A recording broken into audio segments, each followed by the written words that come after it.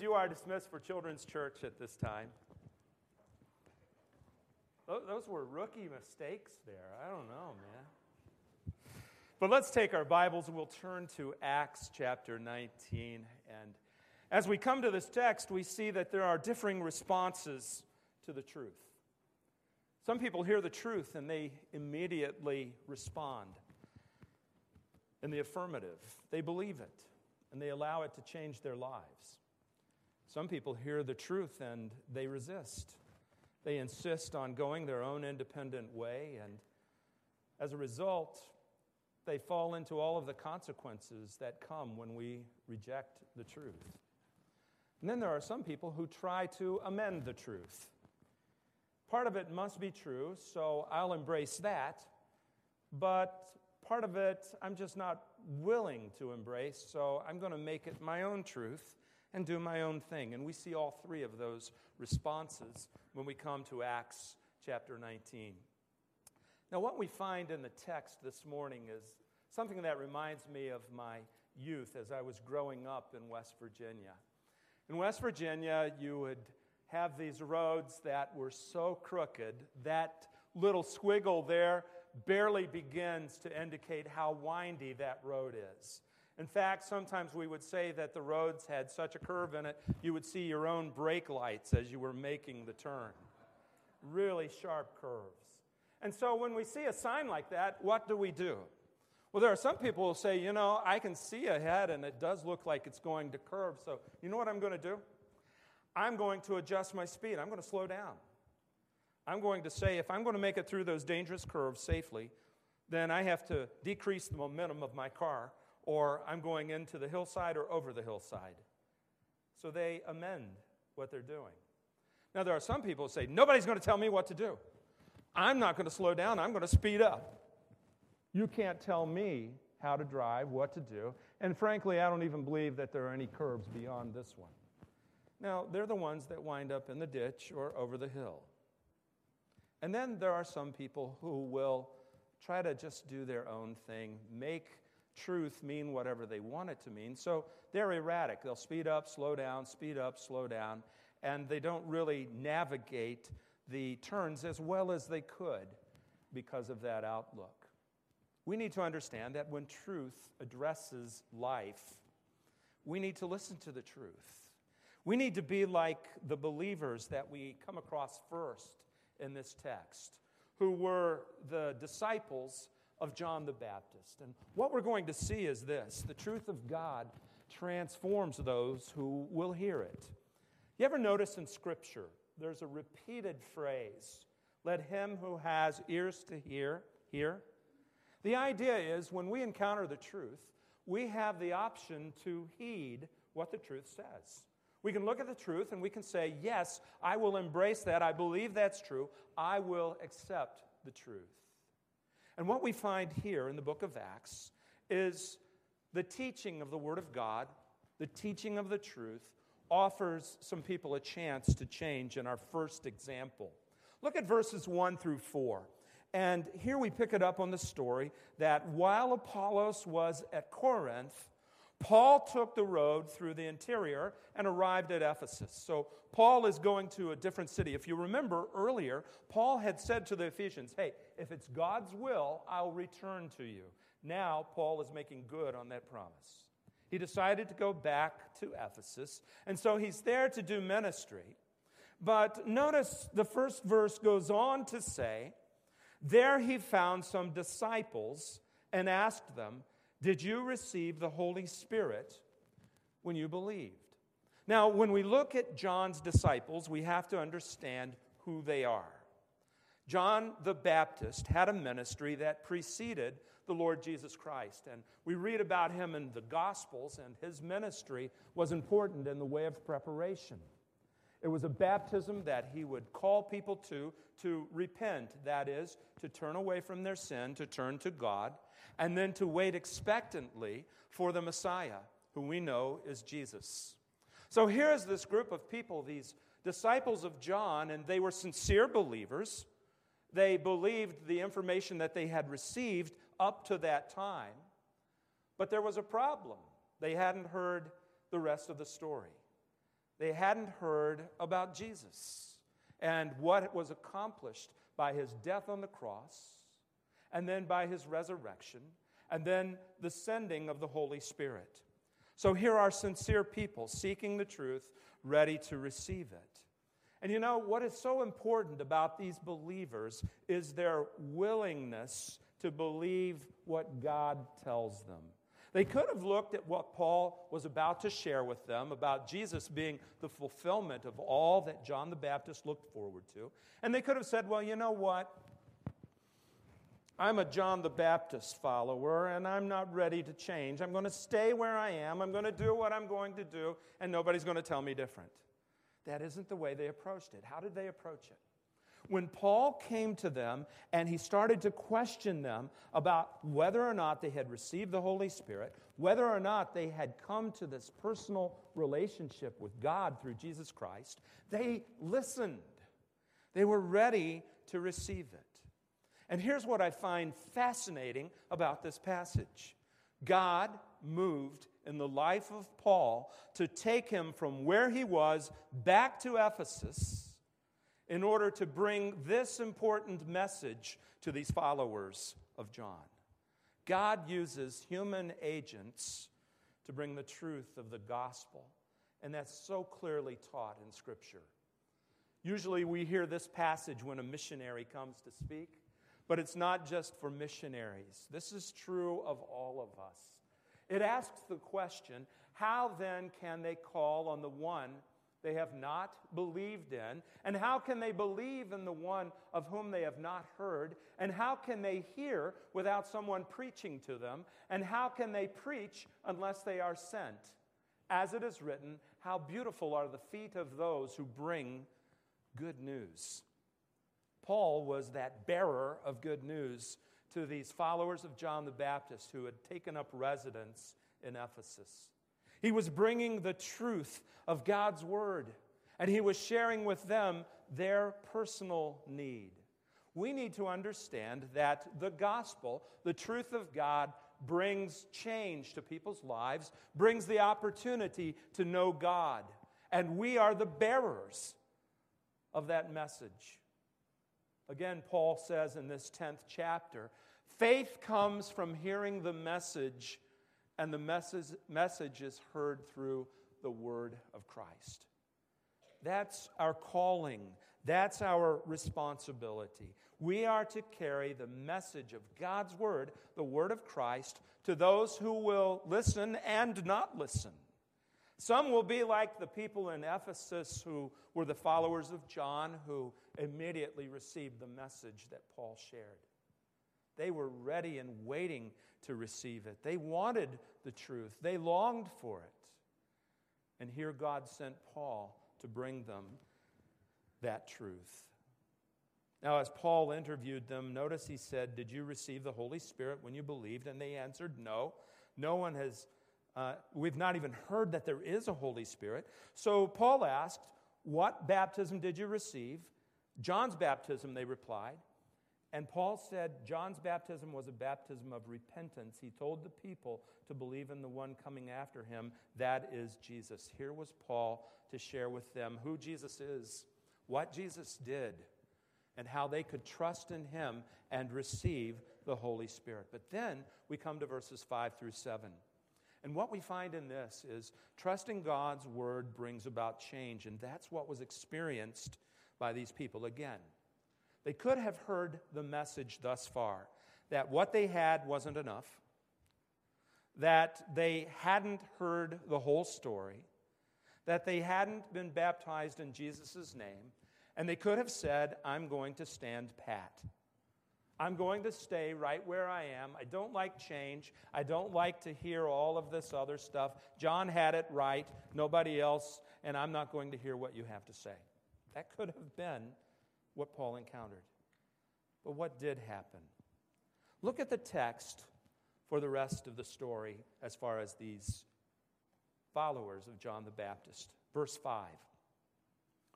On hearing this, they were baptized into the name of the Lord Jesus. What immediately happened after they believed? Obedience. They responded to the truth. When we trust the Word of God, it brings change. It truly does. It transforms us. And that's what happened with these followers of John the Baptist. They heard the Word, and they didn't have to give it a thought. They didn't have to say, hey, I got to pray about this. Hey, I've got to think this through. What was their immediate response? If that's who Jesus is, and that's what Jesus has asked of me, I do it. No question, no thought. I'll be obedient. That's what real faith in the truth does. When we believe something, it affects us on the level of our decision making and where we live. So this is what they did. They were baptized into the name of the Lord Jesus. They were leaving the community of the followers of John the Baptist, and they were aligning themselves with the community of faith, the followers of the Lord Jesus Christ. They immediately responded. And then something amazing also happens, verse 6. When Paul placed his hands on them, the Holy Spirit came on them, and they spoke in tongues and prophesied. And there were about 12 men in all. Now here we find something that's rather unusual. Paul laying hands on the people, and they receive the Holy Spirit, and they begin to speak in tongues. Some have taken this passage from the book of Acts and say that we only receive the Holy Spirit when somebody lays their hands on us and gives us the Holy Spirit, and that's not true. We are indwelled by the Holy Spirit the moment that we trust Jesus Christ as our personal Savior. Paul was demonstrating an apostolic gift so that all would know that the message that he was giving was true, that Christ might be glorified. He was demonstrating his authority as a follower of Jesus Christ. And we also see people who were in a time of transition. When you consider this, messages concerning Jesus traveled slowly in this first century. So they believed what they could. They responded to the light that they had received to that point. But when it came time to really make a decision about Christ, when they were given the truth of who God is, what did they do? They responded. The reception of the Holy Spirit is something that we can't see or measure or taste or touch, right? It's a spiritual thing that takes place in the heart or the life of a person. What happens here is very much like what happened with Cornelius. In the 10th chapter, Cornelius, while Peter was preaching the gospel, remember, did what? He responded and he began to speak in tongues. Why? So that those around him could see that he had received the Holy Spirit just as they had. It was an outward demonstration of an inward truth, and it had to take place because of the transitional time in which they lived. Paul's demonstration here with these Ephesian believers was accomplishing very much the same thing. And it was also a testimony to the Apostle Paul and the fact that God had given him authority to be an apostle. In fact, when writing to the Corinthians, Paul says this: the things that mark an apostle, signs, wonders, and miracles, were done among you with great perseverance. So this miracle of Paul laying hands on them and giving them the Holy Spirit was, again, an attestation that Paul indeed is an apostle called of God. So it was a rather unique situation with a rather unique purpose. But then we come to the next group of people, where the followers of John the Baptist were people who responded to the gospel immediately. We find that there are also those who will reject the gospel. And what we find is this: the truth of God triumphs even when people try to shut it down, when they try to crush it. Even when people reject the truth still has a purpose. Look at verse 8. Paul entered the synagogue and spoke boldly for 3 months, arguing persuasively about the kingdom of God. Now here is Paul's message. He is sharing the truth of God's word.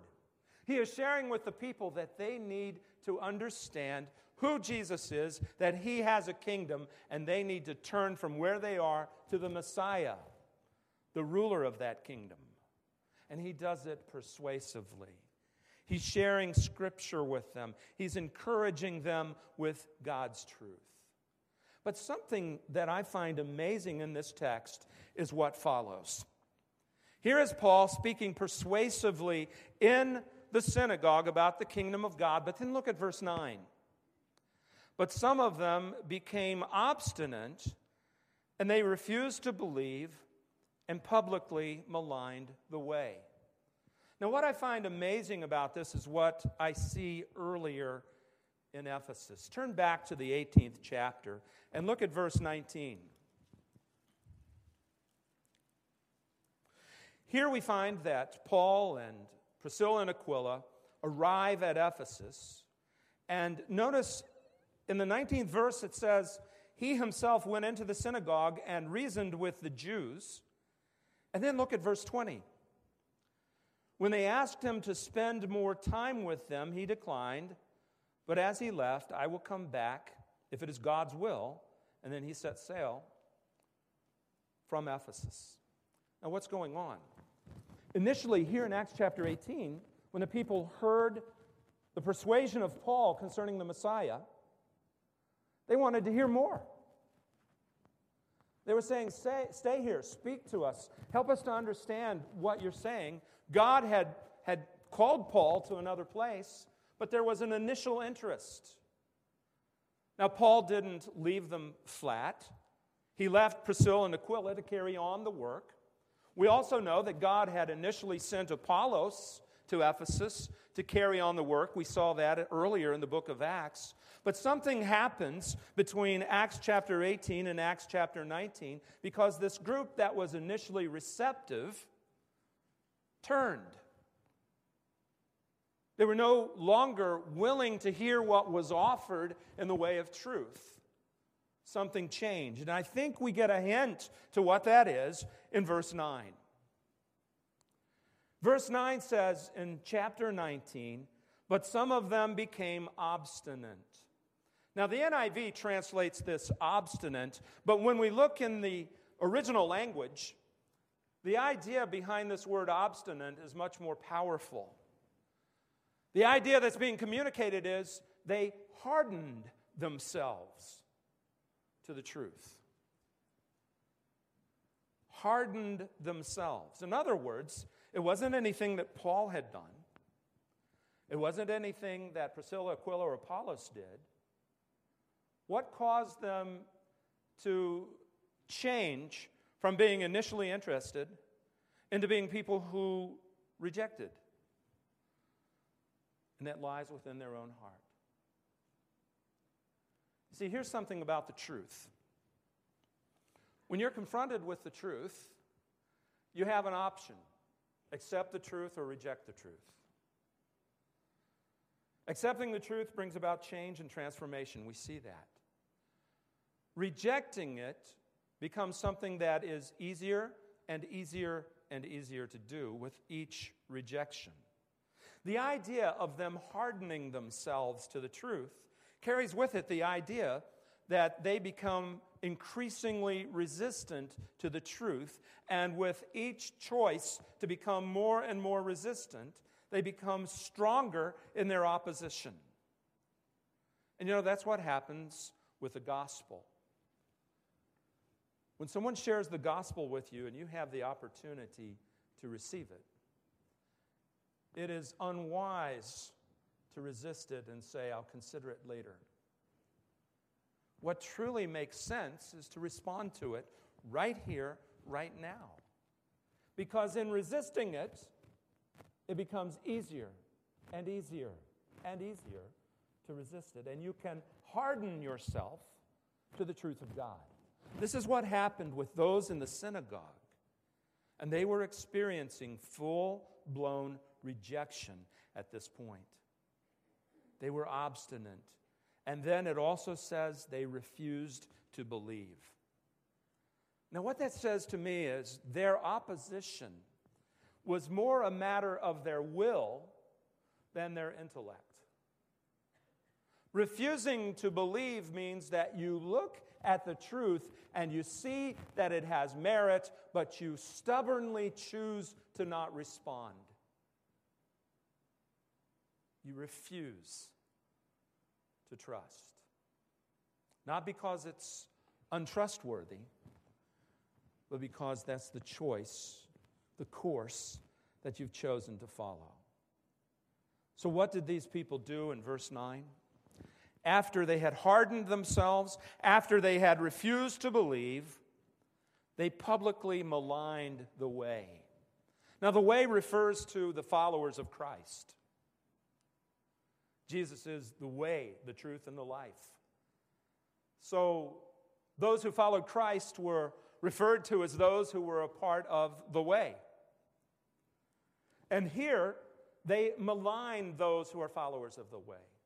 And you know, that's something that I've discovered. The people who are the most radical against Christianity are people who often have at one time considered it, almost persuaded, but then hardened themselves to it.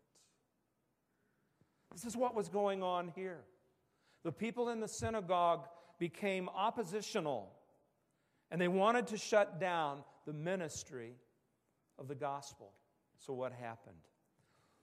When we go on into the 9th verse, we see God's word and his truth triumph over all opposition. It says, right after they had maligned the way, that Paul left them, and he took his disciples with him and had discussions daily in the lecture hall of Tyrannus. And then it goes on in verse 10 to say this went on for 2 years. So rather than isolating in the synagogue, what happens? He expands his ministry. He goes into a lecture hall, and he not only has Jews to minister to, but he has Greeks as well. And so here are these people coming to hear the truth of the gospel. And God's word expands. It doesn't stay just within the synagogue because of this opposition. This is what God does with his truth. This church was planted right there in Ephesus through the work of Paul as he ministered the gospel. Having been rejected by some, he went to others, and they were listening to the word of God. And look at that 10th verse. This went on for 2 years so that all the Jews and Greeks who lived in the province of Asia heard the word of the Lord. When people try to shut down God's word, God's truth, isn't it amazing how God takes it and expands it, spreads it? It moves from Ephesus to the entire province. God's truth goes on. But then we go on to the last category. And what I want us to see here is the truth of God taken the wrong way can cause damage. What we're going to see in this last section are those who take the Word of God wrong and the damage that that causes, and then those who take the Word of God rightly and the wonderful things that happen as a result of it. Now, when we come to this story, it's one of the most unusual stories in the book of Acts. As a matter of fact, first time I read it, I chuckled. I mean, basically, we are witness to a demonic beatdown. And these sons of Sceva who go in all proud, all thinking that they can just impose their will and access the name of Jesus in any way that they see fit, they learn very quickly that can't be. Look at verse 11. Here are some people who treacherously try to hijack the faith. In verse 11 it says, God did extraordinary miracles through Paul so that even handkerchiefs and aprons that had touched him were taken to the sick, and their illnesses were cured, and their evil spirits left them. Now, God was doing, again, miracles to establish the ministry and the work of the Apostle Paul. He was demonstrating the truth that Paul was sharing. And so all of these people who are healed of their illnesses by just a cloth touching Paul and being taken to the sick person, it was a demonstration of his apostolic authority, that he was continuing the healing ministry of the Lord Jesus Christ in a very real way. God was working through the Apostle Paul. Now, there are televangelists who have tried that today.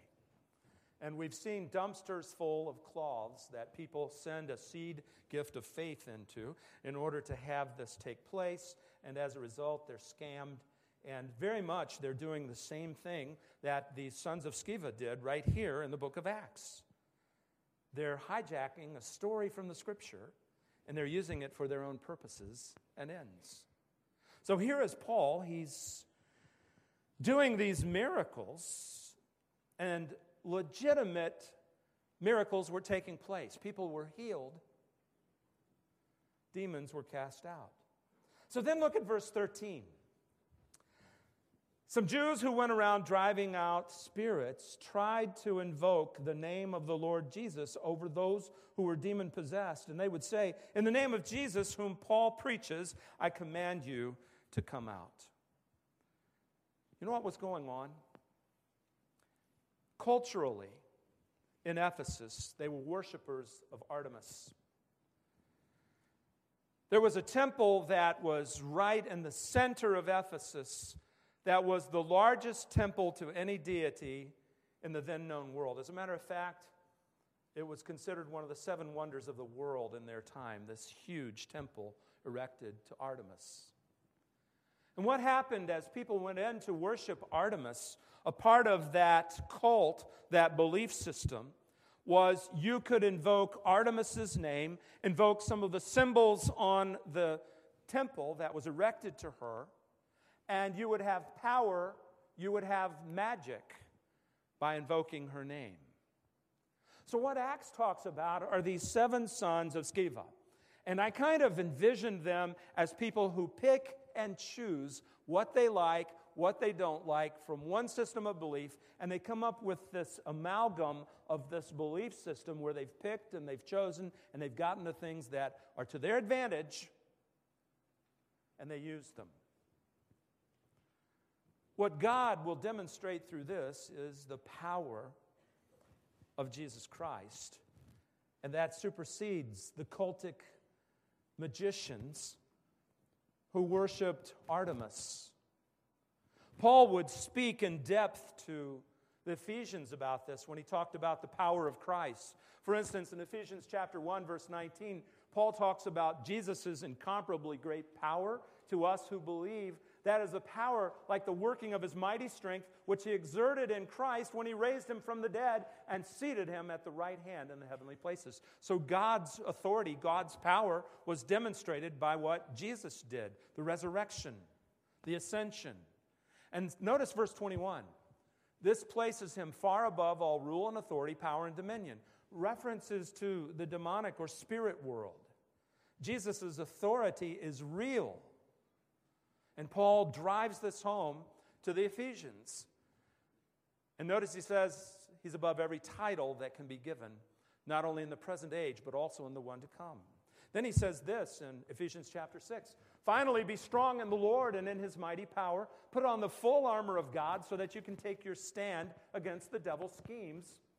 For our struggle is not against flesh and blood, but against rulers, against the authorities, against powers of this dark world, and against the spiritual forces of evil in the heavenly realms. God was promising his followers that they could prevail over the demonic activity that was rampant in Ephesus. So here is Paul demonstrating that truth to the Ephesians. I suspect when the Ephesians read these thoughts in Paul's letter, they thought back to what Paul had demonstrated as an apostle in his power over the spiritual forces of darkness. But what happens with these sons of Sceva? The sons of Sceva, like I said, were those guys that went and just picked and chose what they liked from each religion. They were related to the chief priests, so they picked that from Judaism.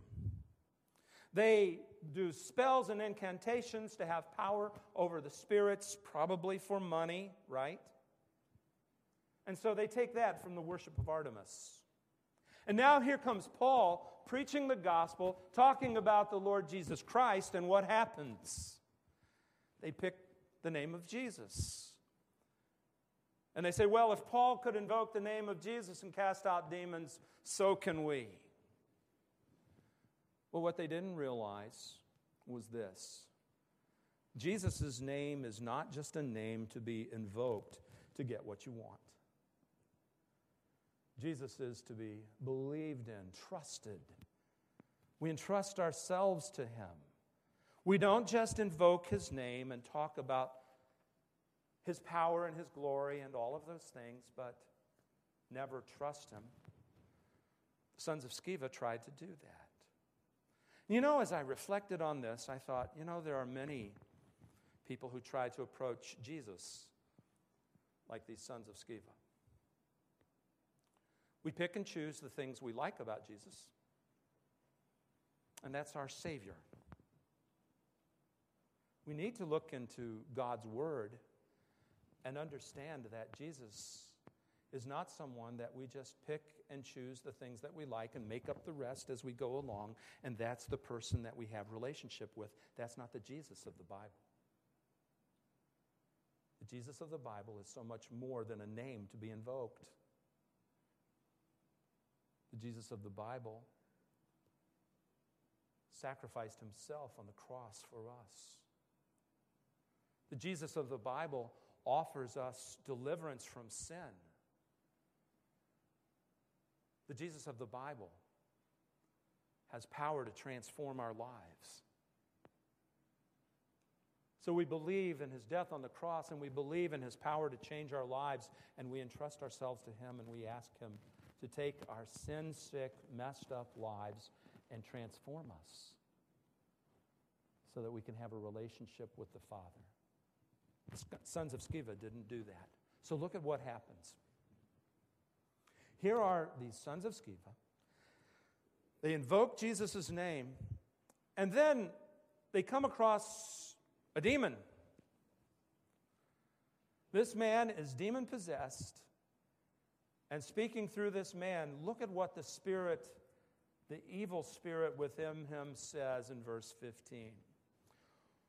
One day, the evil spirit answered them, Jesus I know, and I know about Paul, but who are you? Now, I find this insightful. The demons knew who they were dealing with. These guys didn't have a relationship with Jesus.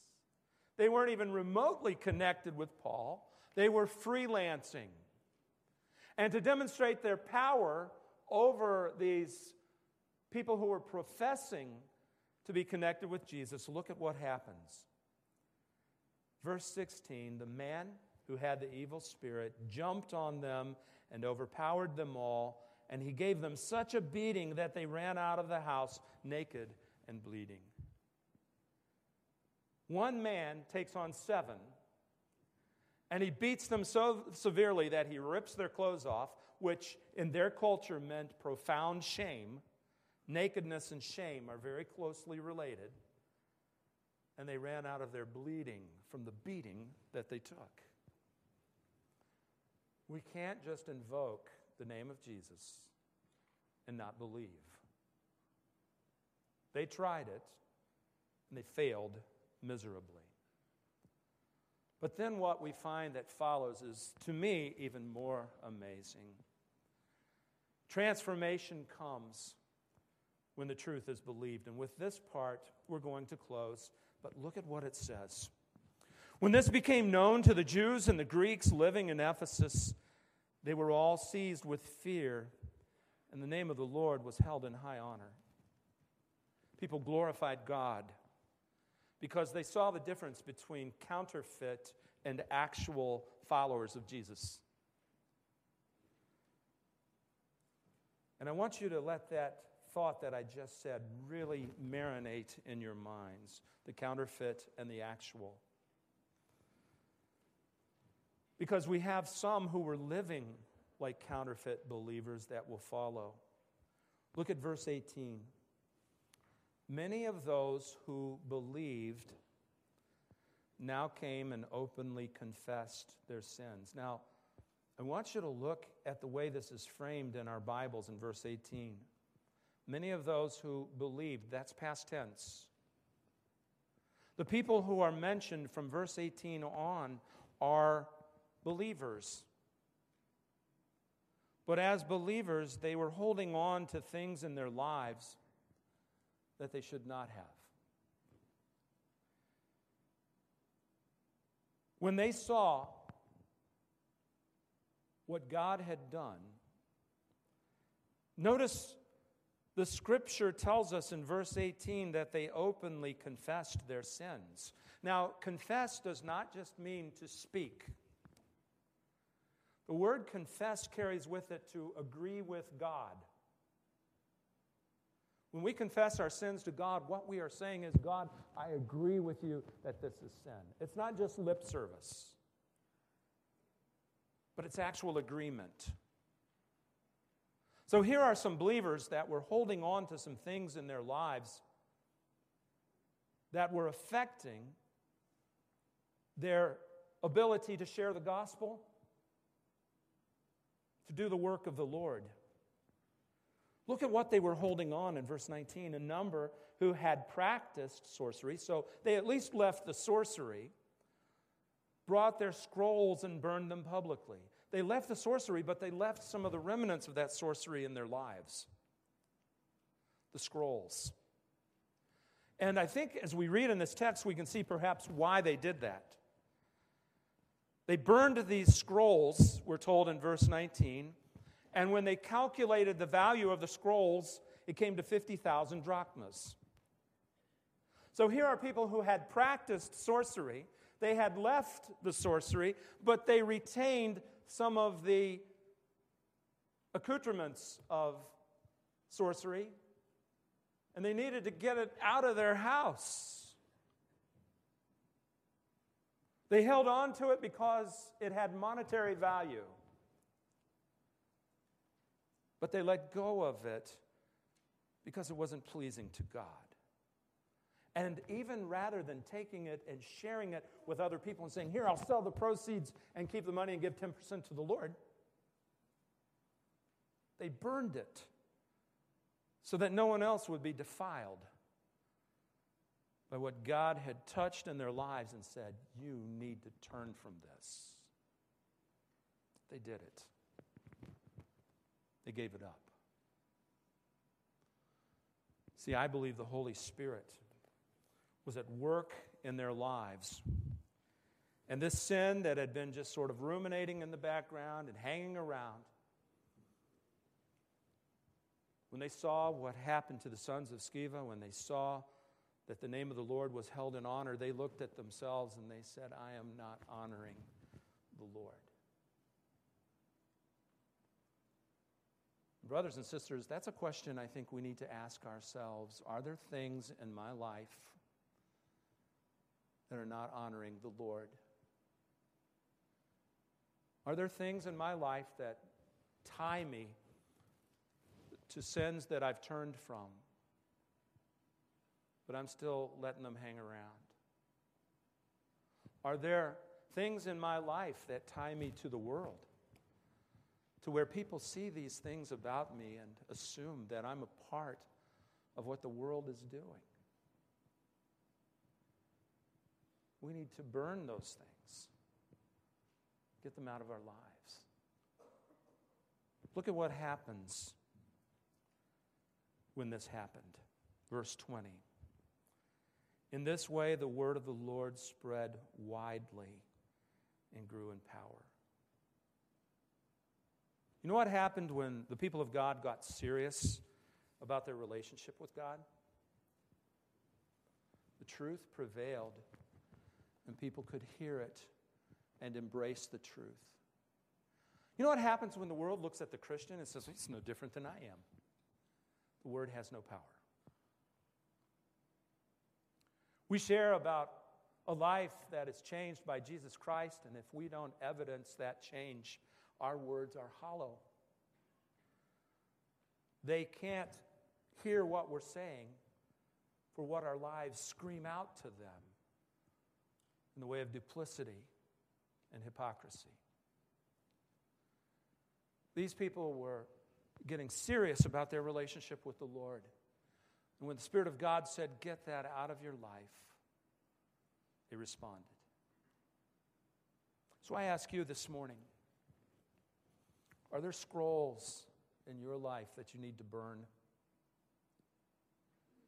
Are there things that cause your witness for Christ to be compromised?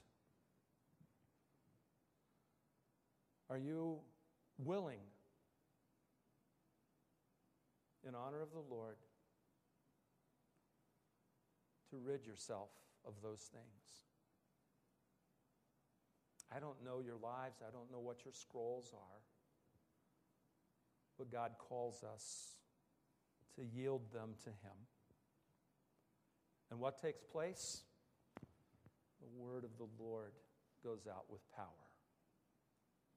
If you want to see God powerfully work through your life, you will yield these things to Him. Let's pray. Gracious God, we thank you for this text.